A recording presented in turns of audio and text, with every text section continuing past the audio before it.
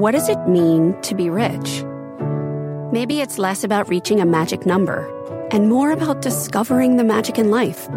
At Edward Jones, our dedicated financial advisors are the people you can count on for financial strategies that help support a life you love.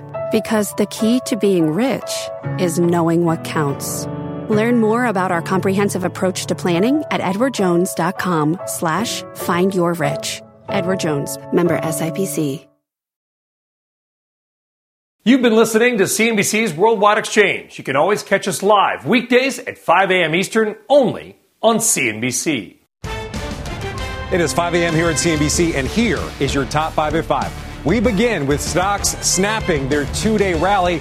Now, futures, they appear to be trying to find their way this morning. Also, another high-profile political exit from the administration of UK Prime Minister Liz Truss as she fights for her political life. We are right outside 10 Downing Street with the very latest. Also, shares of Tesla losing some of their charge on the back of third-quarter results as Elon Musk sounds off on the risk of a potential recession and what that could mean for the EV maker.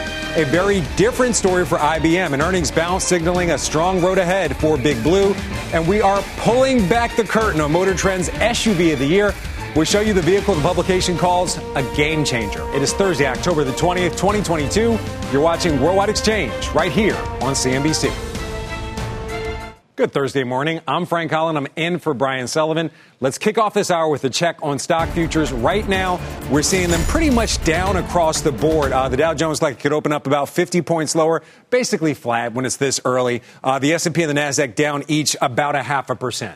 Stocks snapping their two-day rally with all three major indices ending that day lower. That was just yesterday. Still, solid gains so far this week. The Dow up 2.5%, and the S&P and the Nasdaq, both of them up over 3%.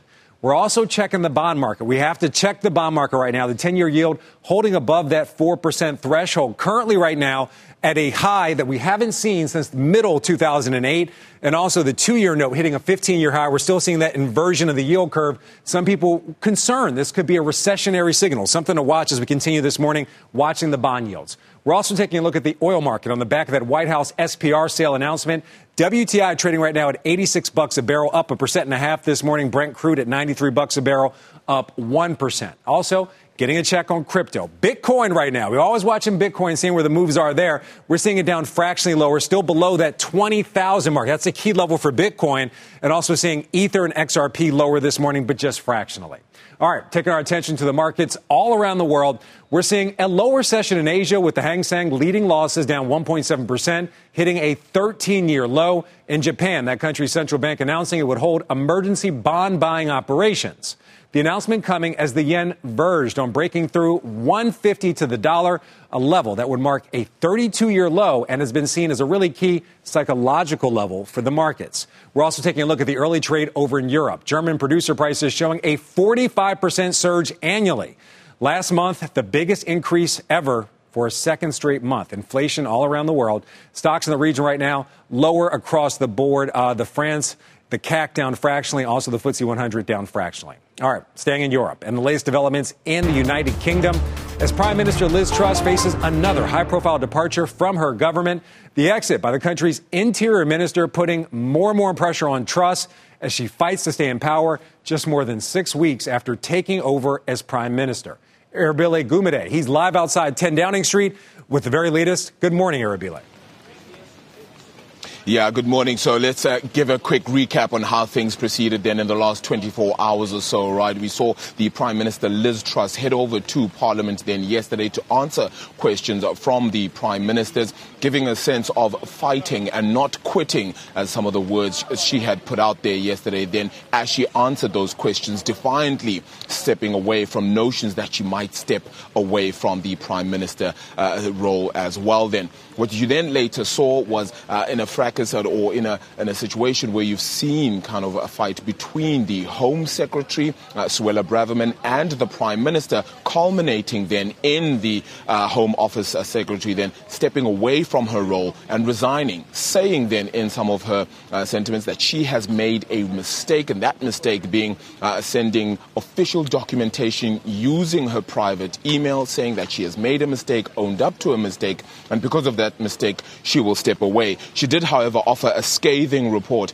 in that resignation letter of hers, saying it is obvious that we are going through a tumultuous time and have concerns about the direction of this government. Not only have we broken key pledges that were promised to our voters, but I have had serious concerns about this government's commitment to honoring manifesto commitments. So clearly a struggle there for leadership, really pointing out then even to the leaders that she's struggling to see how she can stay in power. We then later saw a fracking vote happen inside the House, with confusion put out that it may actually be a vote of no confidence against Liz Truss. So those key question marks still lingering in the House here, and certainly very difficult then to ascertain where to from here and whether her leadership tenure stays where it is right now. Yeah, really, a lot of questions. Obviously, a big reversal in the mini budget. Just a number of questions and resignations over there in the UK. So just 6 weeks in, what are the prospects of Liz Truss actually staying on as prime minister? Yeah, so it does seem that we do have a number of members of parliament requesting that she may need to step down. Even the business secretary saying he just wasn't sure what was happening last night. A lack of communication or misled communication seems to be the key elements put forward to a lot of the media. So key question marks, as you said, yes, around the leadership. It doesn't look like it will necessarily be heading in the way of her resignation very soon, but who knows what could certainly happen. A lot happens in 24 hours in UK politics by the seams of things. But those reversals, plus the appointment of a new Home Secretary in Grant Shapps, plus Jeremy Hunt stepping in then as the new Finance Minister just last week, key reversals happening far too quickly and perhaps losing a bit of a lead then in her leadership tenure here. All right, Arabile Gumede, right outside 10 Downing Street. We appreciate that report. Always great to see you. All right, turning our attention now to your morning's big money movers. Tesla shares on the move following third quarter results. Our Silvana Henao is here with those details. Good morning, Silvana. Good morning to you, Frank. Well, shares of Tesla falling on the back of that mixed report. Earnings of $1.05 per share, topping estimates, while revenue of $21.45 billion was below expectations. Tesla reiterating its previous guidance that over the next several years, it expects to achieve 50% annual growth in vehicle deliveries. Now, the EV maker, like many companies, facing growing headwinds, including increased costs of raw materials and a strengthening dollar impacting sales abroad. That's cutting into profitability. And speaking to analysts, CEO Elon Musk said despite those issues, there is excellent demand for the fourth quarter, and the company is pushing forward despite growing recession fears. We are not reducing our production in any meaningful way, recession or not recession. I wouldn't say it's recession-proof, but it's certainly recession resilient. Because basically the people of both have, in large part, made the decision to move away from gasoline cars to electric cars. Musk adding Tesla could potentially do a share buyback of between $5 and $10 billion next year, despite that downside risk. Musk also touching on his deal to take Twitter private, saying he was excited about the pending agreement, even though he and other investors are overpaying for it, as he describes it, Frank. Yeah, lots going on in Elon's world. I'm sure that call was very interesting. Thank you for the highlights, Silvana. We'll see you later on the show. All right, turning our attention back to the market. Chicago Fed President Charles Evans becoming the very latest central bank chief, offering up some hawkish talk on rate hikes and tackling inflation. Speaking yesterday, Evans stressed inflation is much too high and the Fed needs to continue on its path to tame it. Evans added, if prices continue to spike, the central bank may need to do even more to get things under control. For more, let's bring in Kevin Simpson, founder and CIO of Capital Wealth Planning. Kevin, great to have you here. Good morning, Frank. So we're hearing even more hawkish comments from Fed officials. That's been kind of a consistent story. The market's been looking for a pivot or a pause, but Fed officials, they really haven't changed their tone. How much is that impacting what we're seeing in the markets? Kind of a reversal potentially today after a two-day rally. Well, Frank, I think any rallies that we see are going to be temporary. We can't have a meaningful and sustainable rally until we really do see a Fed pivot. And we can't see a Fed pivot until we see inflation come down in a meaningful way. We heard that from Evans yesterday. They're going to continue to keep their pedal to the metal. The foot's going to stay down. Global banks around the world are going to continue to raise rates, probably to the point where they can get a hold of this inflation. The problem is it takes time, and generally speaking, it causes a recession. Now, a recession can have a further effect on helping inflation, but it's a self-fulfilling prophecy that's no fun. Yeah, I think a recession would definitely have an impact on inflation, probably driving it downward. So I also want to touch on some of the news that we have this morning. The 2-year at a 15-year high, the 10-year at its highest level since mid-2008. How do you see that impacting the markets today? Well, we look at the inversion of the yield curve as a precursor to a recession. So it's almost like we're seeing the writing on the wall, and we need to prepare for that. All of us, we want to see the all clear. We want to be able to call a market bottom. We want to ring the bell. But there's just too many headwinds right now. I mean, there are too many challenges. So I think from an investor perspective, we look at pullbacks as opportunities to build positions over time because things will get better. So if we use pullbacks as opportunities to buy and invest in great companies that generate cash flow, that return that cash flow to shareholders through dividends, then we don't constantly have to be searching for the hysteria of a bottom. We can be investing and looking and being forward thinking. And that's the message I think that investors can really take away from something like this. All right, let's stay away from all the fear and the panic here. Let's focus on your stock picks. I know you're very bullish on the healthcare sector. You have 2 picks that you believe are good picks right now for this current environment, right?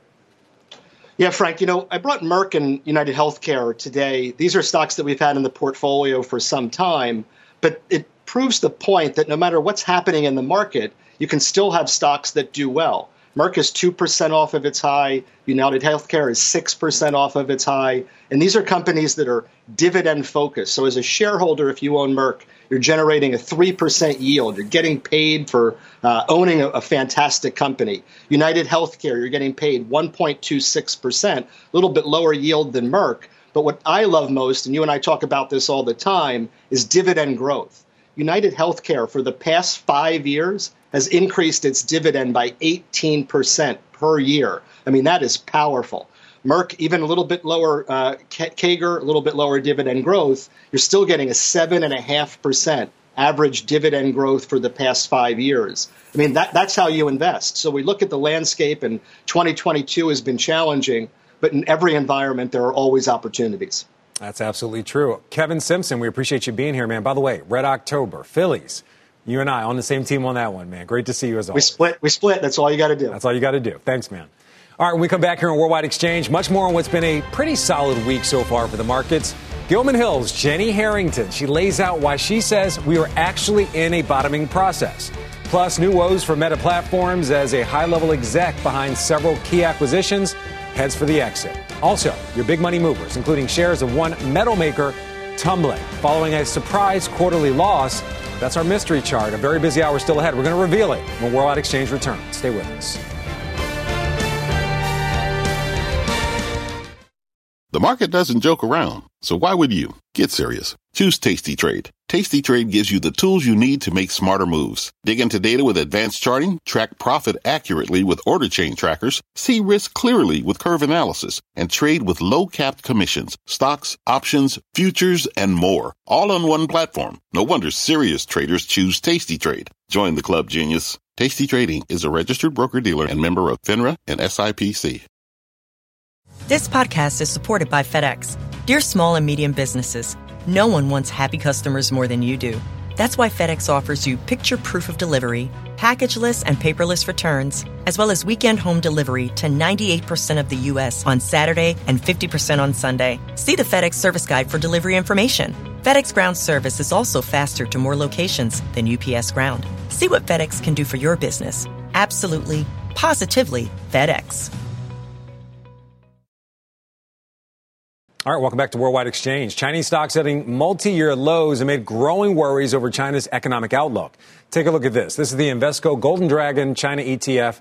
It fell 7% in Wednesday's session. That drop coming amid China's Party Congress and growing focus on President Xi Jinping and signs that he may be further strengthening his power there. Our Eunice Yoon joins us now with the latest out of the Party Congress. Good morning, Eunice. Good morning, Frank. Well, China defended President Xi Jinping's assertive stance on foreign policy, with the vice foreign minister today saying that diplomacy under Xi Jinping is to dare to fight. Now, this comment comes as Chinese diplomats in the UK are under fire after it appeared that some of the consulate staff in Manchester had dragged and assaulted a Hong Kong protester on consulate grounds. Now, UK authorities have condemned the incident, and they say that they're investigating the matter. And the Manchester Consul General responded, saying that the Hong Kong man who was part of an anti-Xi Jinping demonstration had been, quote, abusing my country, my leader.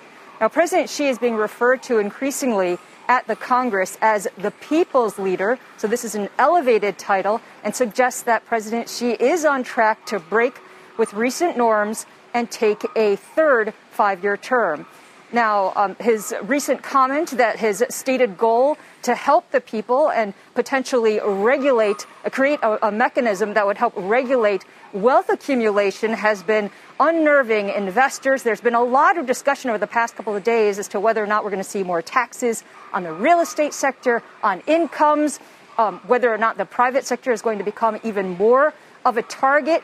And a lot of that then, Frank, as you can imagine, is just creating a lot of uncertainty in the market.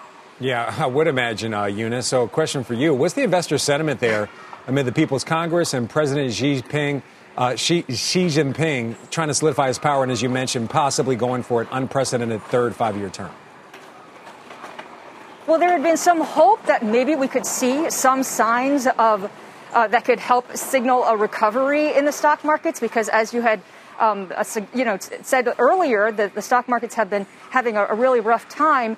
Today, we did see a little bit of a lift in the airline stocks, and that's because there was a report that said that authorities were considering possibly shortening the quarantine for incoming travelers from 10 to 7 days. But the overall sentiment is one of pessimism, and that's because we've had a surge in COVID cases. And even though there weren't many COVID cases here in Beijing, there were only 18, but still the COVID curbs are really, really tight. And that's outweighing any of the optimism that we were seeing in the airline stocks.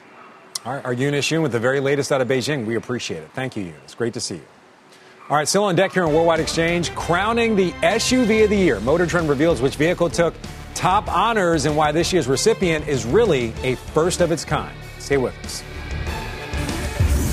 Today's big number, $445. That's how much more the typical U.S. household must spend per month to buy the same items as a year ago, according to Moody's Analytics.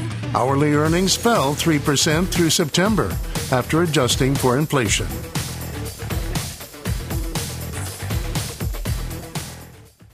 With threats to our nation waiting around every corner, adaptability is more important than ever. When conditions change without notice, quick strategic thinking is crucial. And with obstacles consistently impending, determination is essential in overcoming them. It's this willingness, decisiveness, and resilience that sets Marines apart. With our fighting spirit, we don't just fight battles, we win them. Marines are the constant our nation counts on to fight the unknown. And through adaptable problem solving, we do just that. Learn more at Marines.com. All right, welcome back to Worldwide Exchange. It is time now, if we're really back. All right, there we go. If we're really back for your big money movers, we're going to start off with shares of IBM. They're higher as the company posted better than expected third quarter results. Sales growing across all of IBM's main segments, led by a 15% rise from the infrastructure business. IBM also offering a more upbeat forecast for full year sales. Lam Research reporting strong first quarter earnings and expects revenue to come in above the midpoint of analyst estimates this quarter. But the chip equipment maker is warning the U.S. export ban on high-end tech shipments to China will hit revenues by at least $2 billion in 2023. Lam Research gets about 30% of its business from China. Alcoa is sliding after the company swung to a third quarter loss. Analysts have been expecting a profit. Revenue also coming up shy of forecast, lower shipments, falling prices for aluminum, and a pension restructuring charge weighing on the company's results. Shares down about 9% this morning. Also, shares of Allstate are slumping, down also 9% as the insurance company expects to report a third quarter loss. That's due to catastrophic losses. 80% of estimated losses in September are related to Hurricane Ian. Premiums for property liability coverage are expected to rise just about 10%, while losses continue to rise for injury and physical damage coverage. Allstate reports full results in early November. Had that mixed up there. All right, don't have this one mixed up. When it comes to electric vehicles, we spent a lot of time talking about Tesla.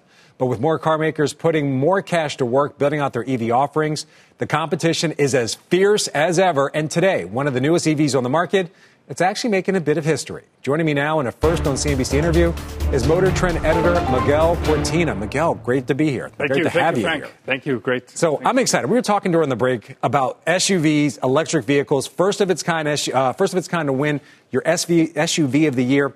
Explain what the vehicle is and why you picked it. So the Motor Trend's 2023 SUV of the year is the Hyundai Ioniq 5.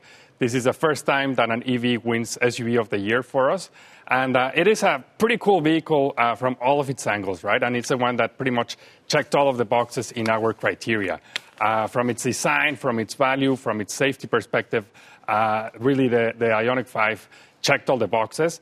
It is a very cool vehicle to drive too, and a very comfortable vehicle to spend time in. Yeah, we're all looking at the video of it right now. Kind of a futuristic design there, definitely aerodynamic. So what are some of the features that made it your SUV of the year? Obviously, gas vehicles, you can go to a pump, but electric vehicles, you have to have a charge, and those charging stations can be a little harder to find. That's correct. Yeah, I mean, infrastructure, it's not set up as broadly in the whole country.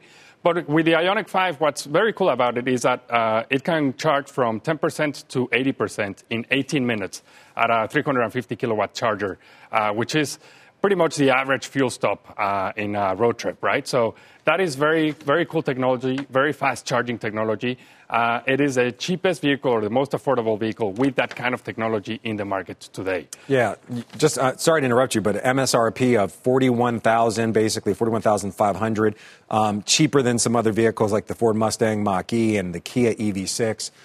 So does price factor in when you're trying to pick your SUV of the year? Absolutely. Value is part of our criteria, and so we look at the segment overall, and then we also, analyze what you get for your money in each vehicle. All right, so you actually test drove this vehicle. How does it ride compared to a gas-powered vehicle? How does it ride compared to some other SUVs that you tested? Well, by being electric, it's always more fun to drive, I think, right? Because the power is instant. So with the Ioniq 5, what you get is a pretty good range of broad of range in its model lineup. So you can have a 168 horsepower Ioniq 5, or you can go all the way to 320 horsepower Ioniq 5. So that's a pretty big range. 320, 448 pound-feet of torque. We're talking that's pretty much what a V8 engine delivers, right? But you're getting it in a compact SUV or a subcompact SUV. So that's pretty cool. The way that it handles, not only on the road, but also we did some kind of off-road test, and the Ioniq 5 with its all-wheel drive capabilities made it through, and that's why it's our SUV of the year. Wow, it's a beautiful vehicle. We're looking again at some beauty shots of it right now for people listening on the radio that may not be able to see it. Really beautiful vehicle, very aerodynamic. One last word on this. Do you expect EVs to continue to be your SUVs of the year as going forward? Is that the direction the EV market's going, to give this kind of performance and also value that we're seeing here with this one? I mean, we're in a transition, right, in the automotive industry. Electric vehicles are rising a lot and very fast. I can tell you that, moving forward, all of our SUV of the years are going to be electric. But there's a lot of internal combustion engine cars that are great out there. However, EVs are taking a lot of important notes, and it is, as more and more hit the market, then we're going to see more of them get the golden calipers. All right, Miguel Cortina, charged up about the Hyundai Ioniq 5. I got to check it out in Motor Trend magazine. Thank you for being here. Thank you. All right, so to come here on Worldwide Exchange, the Biden administration making a bigger bet on electric vehicles here in the U.S. The new steps the White House is taking to bolster that market. And if you haven't already, follow our podcast. If you miss Worldwide Exchange or Brian Sullivan, check us out on Apple, Spotify, or other podcast apps. And Worldwide Exchange will be right back.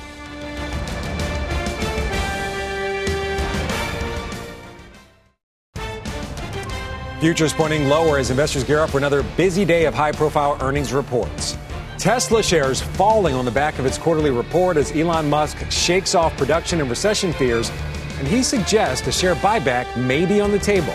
And another black eye for Meta as it faces a high-profile exit from the C-suite. It is Thursday, October the 20th. You're watching Worldwide Exchange right here on CNBC.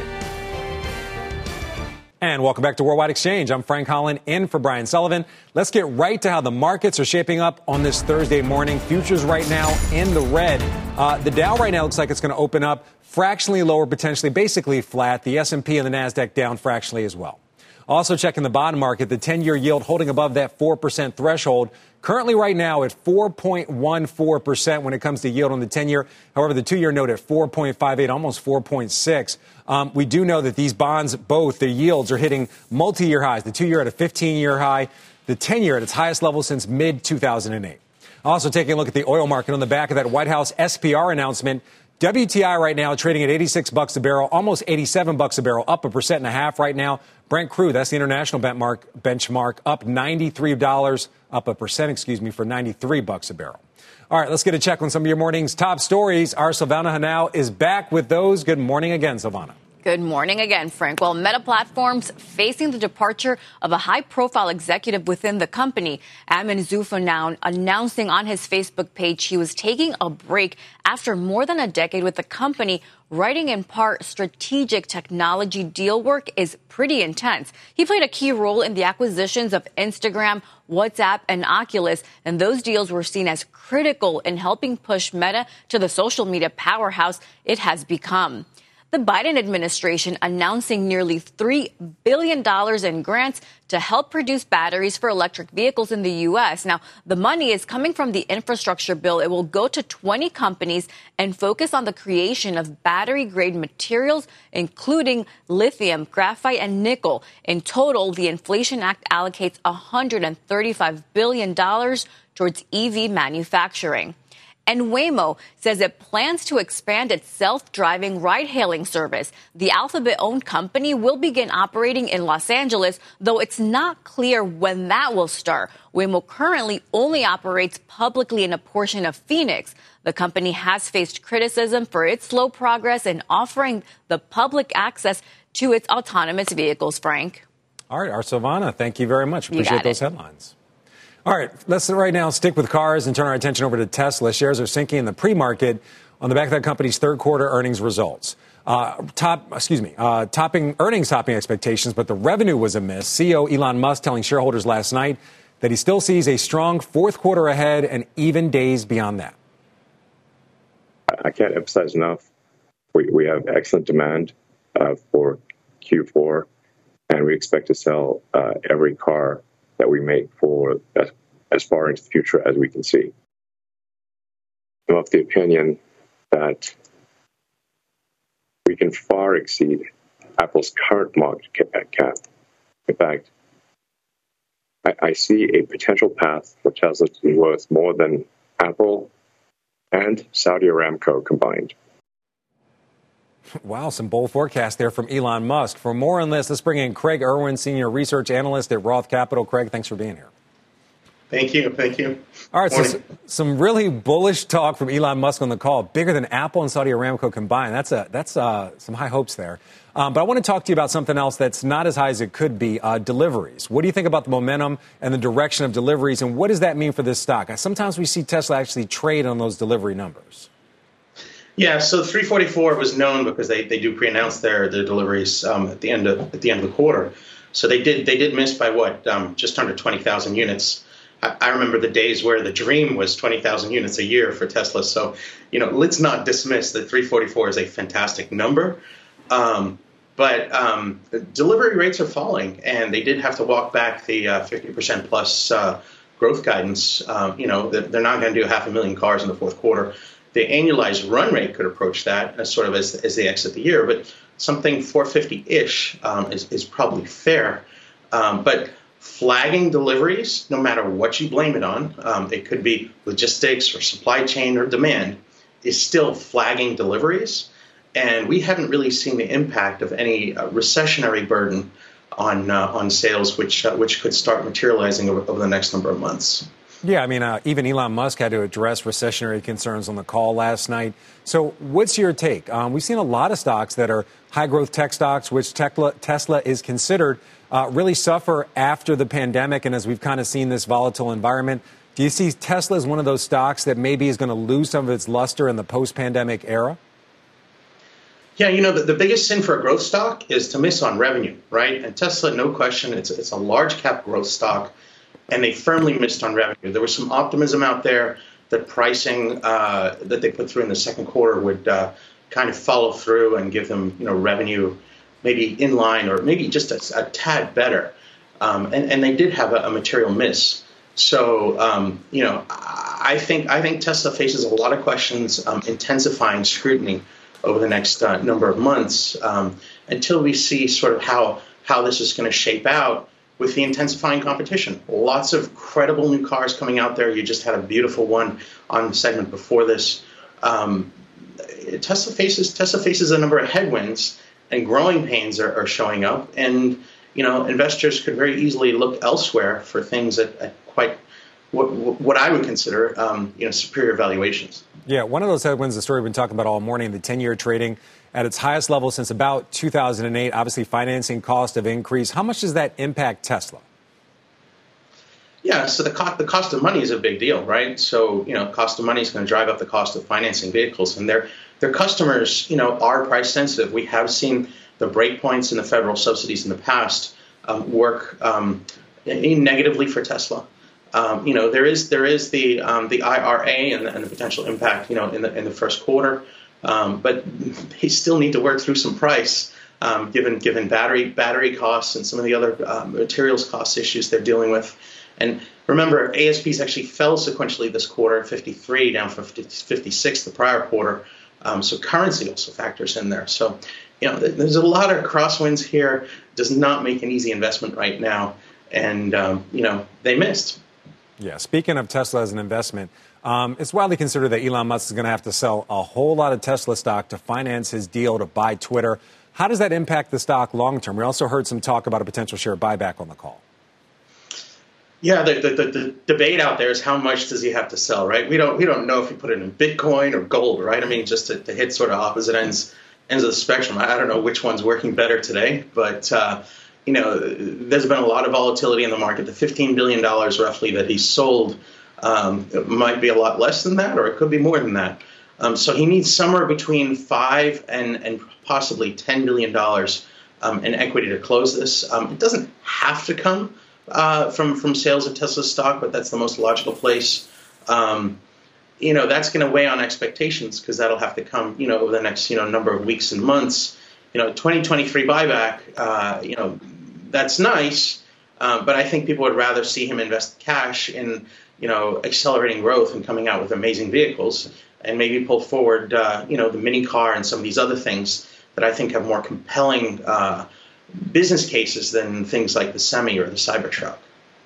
Yeah, I don't know what it says when the richest man in the world has, quote unquote cash problems. I don't know what that means, Craig. Craig, we appreciate you being here. Thank you for the insight.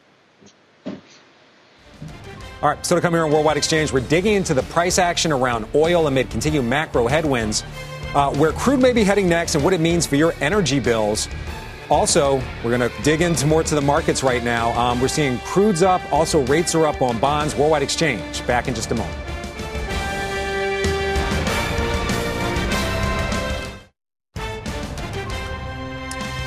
All right, welcome back to Worldwide Exchange. Right now, taking a look at Hong Kong. The sun right behind the city there. Beautiful skyline over there in Hong Kong. A lot of action going on in that city. I've been there myself. Beautiful place to go. All right, time now for something random but interesting. For that, we send it out to our own Brian Sullivan. All right, thanks. And it is time for your morning RBI. And today, let's talk about oil and energy. Okay, I know we talk about it a lot, but how can we not? I mean, it's not only critical to the economy, but it's also one of the biggest political issues right now. President Biden reiterating his administration's plan to release oil from the Strategic Petroleum Reserve. And to be clear on that news, these are not new oil barrels, but rather just the final batch of barrels from the plan that was announced back in spring, albeit maybe sliding the timeline of the release a bit to December.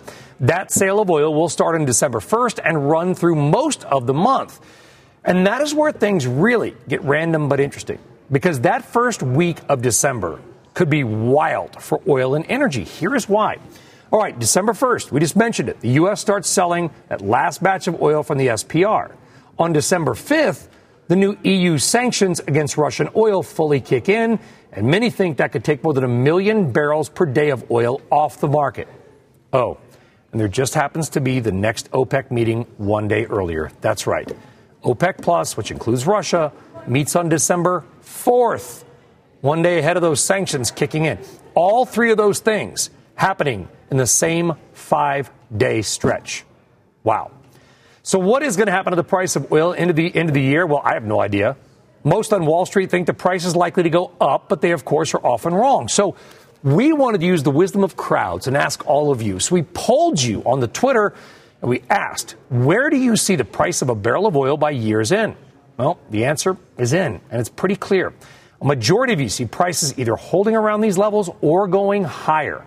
A bunch of you are super bullish, with prices going over $100 a barrel. And then there is the smaller group that sees prices falling slightly or falling a lot. Of course, only time will ultimately tell, and it's easy to make a case either way. But right now, the oil markets are in a giant tug of war between the White House selling more oil and OPEC and Russia cutting production. It could be a wild December and maybe even November for oil. Random, but interesting. Our Brian Sullivan with this morning's RBI. We're going to stick with oil. Prices are rising today in reports. China may ease some COVID measures, possibly cutting the quarantine period for inbound visitors to 7 days from 10 days. Energy prices have been boosted by the looming EU ban on Russian oil in December and production cuts by OPEC+. President Biden announcing plans yesterday to release an additional 15 million barrels of oil from the nation's Strategic Petroleum Reserve as he tries to reduce the effect of high gas prices ahead of the midterm elections. But most analysts say the move is just too small to impact the market. For more insight on this, let's bring in Francisco Blanch, head of global commodities and derivatives research at BofA Global Research. Francisco, thanks for being here. Hi, thank you for having me, Frank. So let's start with this right here. President Biden releasing up to 15 million barrels from the Strategic Petroleum Reserve. Brian saying it's not new barrels, it's just kind of releasing the barrels that were already planned to be released. But I have to ask you, how do you think that impacts the price of oil? Does it change the price targets you have? No, it really doesn't. The one thing it does, which I think is interesting, is for the first time we're seeing the White House talk about refilling the Strategic Petroleum Reserve. And I think that's what's important in that announcement, is that now the U.S. government, in a way, is also coming up with measures to support the oil price. And about a month ago, we put out a piece entitled 80 is the new 60 for oil. And the argument there is that now you have OPEC likely set up to cut production aggressively on the back of any weakness in prices. But also now we have the U.S. government arguing that if prices do drop to the $70 or so range, we are going to see purchases to refill that strategic reserve. So you have two very strong puts, if you like, that have now kicked in the market at a much higher rate than in the past. So I think that's important for investors, and I think will help just the energy sector advance in their investment plans. So in a weird kind of way, the U.S. government has aligned itself with the OPEC policy of just trying to keep a somewhat higher price in the long run for investment purposes. All right, as we mentioned, oil prices are up today. WTI up just about 2%, Brent crude up 1.5%. I want to ask you about some of the other news that we were talking about this morning. China, we're seeing over there moves to potentially reopen, but at the same time, delays on economic data and concerns about a slowdown in China. So two different forces. China, obviously a very big oil consumer. How does China play a factor in oil prices going forward for the rest of the year?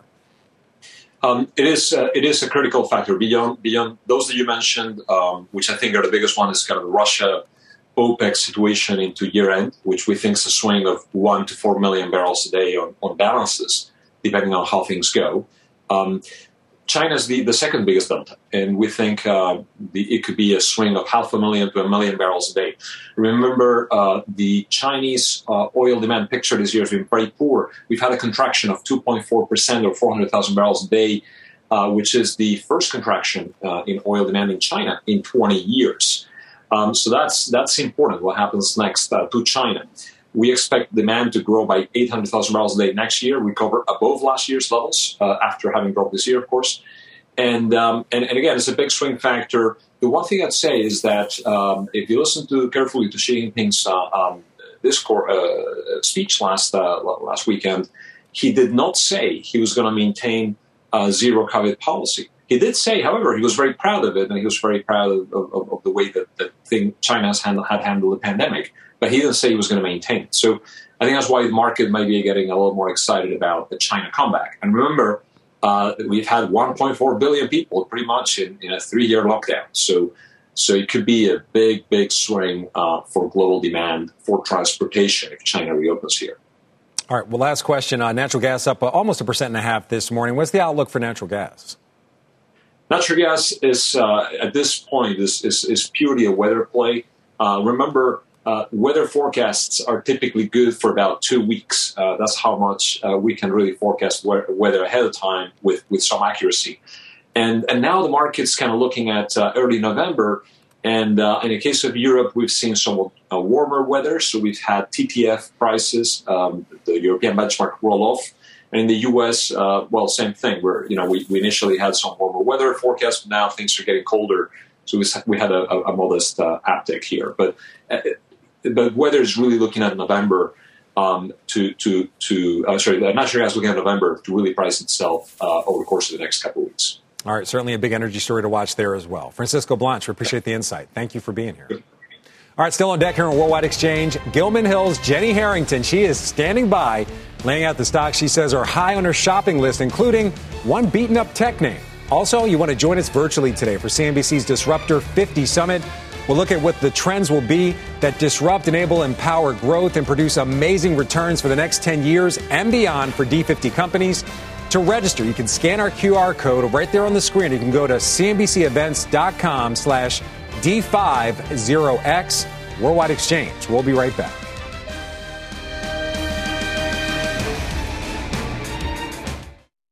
All right, welcome back to Worldwide Exchange. Another busy day on tap for investors on the economic front. We get weekly initial jobless claims at 8:30 this morning, as well as the Philadelphia Fed manufacturing for October. Then at 10 a.m., it's September existing home sales figures. And then on the earnings front, we got results from AT&T, American Airlines, Blackstone, Union Pacific, CSX, Snap, and more. We also have a number of Fed speakers today on the docket. Philadelphia Fed President Patrick Harker, as well as Fed Governors Lisa Cook, Philip Jefferson, and Michelle Bowman. All right, stocks looking to regain their footing after snapping the two-day rally. Futures right now, I guess you could say they're mixed. Right now, the Dow just trying to tiptoe into the green. However, the S&P's down 0.25%, the Nasdaq down about 0.5%. Got to remember, bonds are hitting multi-year highs. So amid the market action, your next guest says she thinks that we're actually in a bottoming process and that the worst, it may be all behind us. Jenny Harrington is the CEO and portfolio manager at Gilman Hill Asset Management. She's also a CNBC contributor. We also started on the first day together. Jenny, always great to see you. That's right. All right, Jenny. Good to see you too, Frank. Good morning. You're my first day buddy. You know I love you, but I got to ask you, you got to give us some data points. What are you seeing that you're ready to call the bottom? Because there's just so much dissension and debate about that. I think that's the problem. I am specifically not calling the bottom. And I think that it's a disservice to try to call the bottom. So when I say we are in a bottoming process, think about where we've been since June. We were down 24% in the middle of June. We've touched that same level, a little bit worse. But I suspect that when we look back in a couple years from now, we will have seen this long stretch over which the market bottomed. And I think that we're seeing it slowly play out. We're used to ricochet recoveries. You know, and Frank, there's this availability bias that all humans use and investors use it too, where you relate your most recent experience to the experience you're having now. And if you think about all of the major declines that we've had in the past decade, 2015, 2018, 2020, everything happened. The market pulled back hard and then ricocheted off. So I think we as investors have become accustomed to calling the bottom and then everything being okay. But I don't think that's how this one's playing out. I think we're in a bottoming process that's actually quite healthy and quite constructive. And that process involves things recalibrating. So we've seen really over the past year and change, but more extremely since June, we've seen things recalibrating. We've seen risk appetites recalibrating. We've seen government spending recalibrating. We've seen valuations recalibrate. We've seen behaviors recalibrate. And this is functional and healthy. Just because it's not happening in that V shape doesn't mean it's bad. So I look at this and I say, hey, as an investor, this is really great. Okay, I know that sounds callous in a market where people are hurting and things are down. But I'll tell you why it's great as an investor. Because for the past 10 years, as we've had to research stocks, everything's moved so quickly that every stock that you research when the market's pulled back has been a fire drill. And right now there's time. You can actually breathe. You can actually read an annual report, not at light speed. You can listen to an Investor Day webcast, not at light speed. So there's time to breathe and there's time to do work. And I think the market is consolidating massive excess that happened over 10 years if we get away with the S&P being down about 24, 26% at the worst, and it just being longer to consolidate that, I think we're going to come out, and I would say, hey, not so bad. So that's where I think we are. And I do not expect a ricochet recovery. I do not expect a rally to previous highs when I say we're in a bottoming process. All right. You want us to trust the process, Jenny. I'm from Philadelphia. That's a sticky subject. All right. Before we let you go, we want to get to your picks. We want to go through the picks. Obviously, a very volatile market. Two-day rally looks like it could come to an end today. What are your picks for today, right at this moment? All right, so we've got 2 from our growth portfolio, Uber and United Rentals, and then 2 from our dividend strategy, which is Mativ and Lamar. And I think when we talk about a bottoming process, I just want to highlight Uber of all of those. So you've got Mativ and Lamar. I'll give these quickly. 6.8% yield, 8 times earnings on Mativ. Lamar, 5.5% yield, 12 times. Uber is going to produce $2 billion of cash flow next year, $4 billion the following year. United Rentals, slow and steady, 5% annualized CAGR in revenues over the past 25 years. So you have great companies. But if you look at an Uber, right, and we think about what's going on in this bottoming process, the words I keep coming back to are asynchronous and asymmetric. So not everything's moving at the same time. And I want people to be careful about not waiting for the bottom, because if you just wait and wait and wait, you're going to let perfect be the enemy of good enough. And if you can buy Uber down 50+% from its high, and about to break 5% free cash flow yields next year, and on the cusp of becoming really, really profitable, like, don't wait for the bottom. Just buy what makes sense now. Lamar was kind of the same thing. I had actually sold Lamar last year well over 100. Then it spiked up to almost 120, came way back down. It's in the mid-80s right now with a 5.5% yield. Meanwhile, they do billboards, right? Billboards up and down the Connecticut Turnpike, the New Jersey Turnpike. They have 159,000 billboards. And so you can buy these stocks in this bottoming process. You may not nail the bottom, but you're going to get some great investments out of it. All right, Jenny Harrington, not calling the bottom, but saying we're in a bottoming process, and you say we should trust that process. Jenny Harrington, thanks for being here. All right, that does it for us here on Worldwide Exchange. Squawk Box coming up next. I'm Brian Sullivan, and you're listening to CNBC's Worldwide Exchange. Our show airs live weekdays at 5 a.m. Eastern. Listen in. This podcast is supported by FedEx. Dear small and medium businesses, no one wants happy customers more than you do. That's why FedEx offers you picture proof of delivery, packageless and paperless returns, as well as weekend home delivery to 98% of the U.S. on Saturday and 50% on Sunday. See the FedEx service guide for delivery information. FedEx Ground service is also faster to more locations than UPS Ground. See what FedEx can do for your business. Absolutely, positively FedEx.